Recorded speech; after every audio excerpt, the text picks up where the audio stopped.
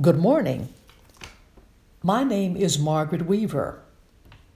Welcome to Monday Morning with Dr. Margaret. The steadfast love of the Lord never ceases. His mercies never come to an end. They are new every morning, new every morning. Great is thy faithfulness, O Lord. Great is thy faithfulness. So delighted that you chose to join in with us this morning. Keep praying for us. The focus of our discussion this morning is praying about everything. In Philippians 4, verses 6 and 7, the New King James Version, the Bible says, "Be anxious for nothing, but in everything by prayer and supplication with thanksgiving. Let your requests be made known to God. And the peace of God, which surpasses all understanding, will guard your hearts and minds through Christ Jesus." Let us pray. Father, you are great and greatly to be praised. Thank you for hearing our petitions, hearing our prayers. Your will be done on earth as it is in heaven. In Jesus' name we pray. Amen. In Philippians 4, verses 6 and 7, we are encouraged to, in everything, by prayer and supplication, with thanksgiving, let our requests be made known to God. In the NIV, it says, "In every situation, present your requests to God." In everything. And everything means everything. Our loving, gracious, kind Father God wants us to present everything that concerns us to Him. There is nothing too small, nothing too trivial or too big. He wants our requests to be made known to Him. It is so easy for us to accept some things as givens. Oh, well, that's just how it is.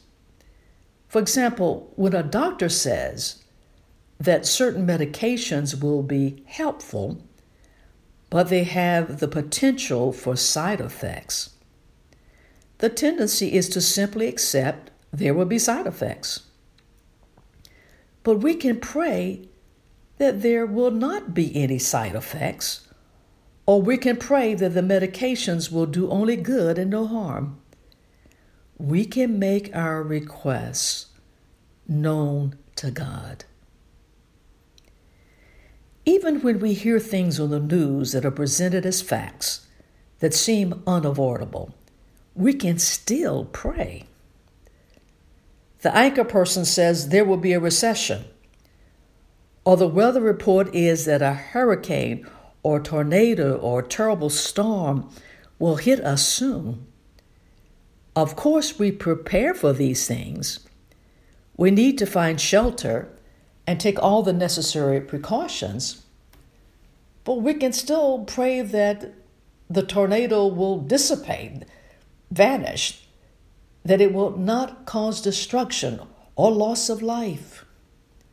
We can still pray. We also have to be careful about putting things on the prayer back burner. The term back burner is taken from the tendency when cooking to put a pan at the back of the stove while you concentrate on the food you're cooking that demands your immediate attention. Putting something on the back burner means it is not a high priority. When praying for a long time about something with no signs of that prayer being answered, it is easy to send that request to the back burner.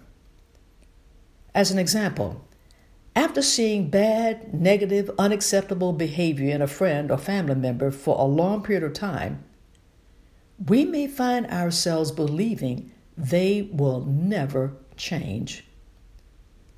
Our petitions to God about that person may end up moving to the prayer back burner. Or we simply stop praying for the person.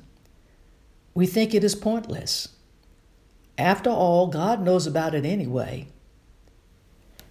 Indeed, God is omniscient, all-knowing. But something powerful happens to us when we make our petitions known to God. There's a pivotal, important conjunction that follows, "Let your requests be made known to God." That word is "and." When we release the request, God releases his peace.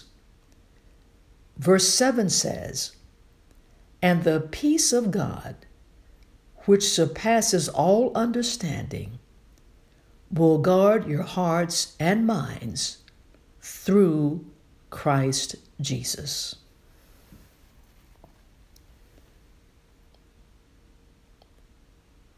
In the words of the great hymn of the church, what a friend we have in Jesus, all our sins and griefs to bear. What a privilege to carry everything to God in prayer.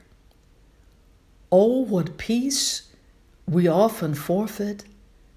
Oh, what needless pain we bear. All because we do not carry everything to God in prayer.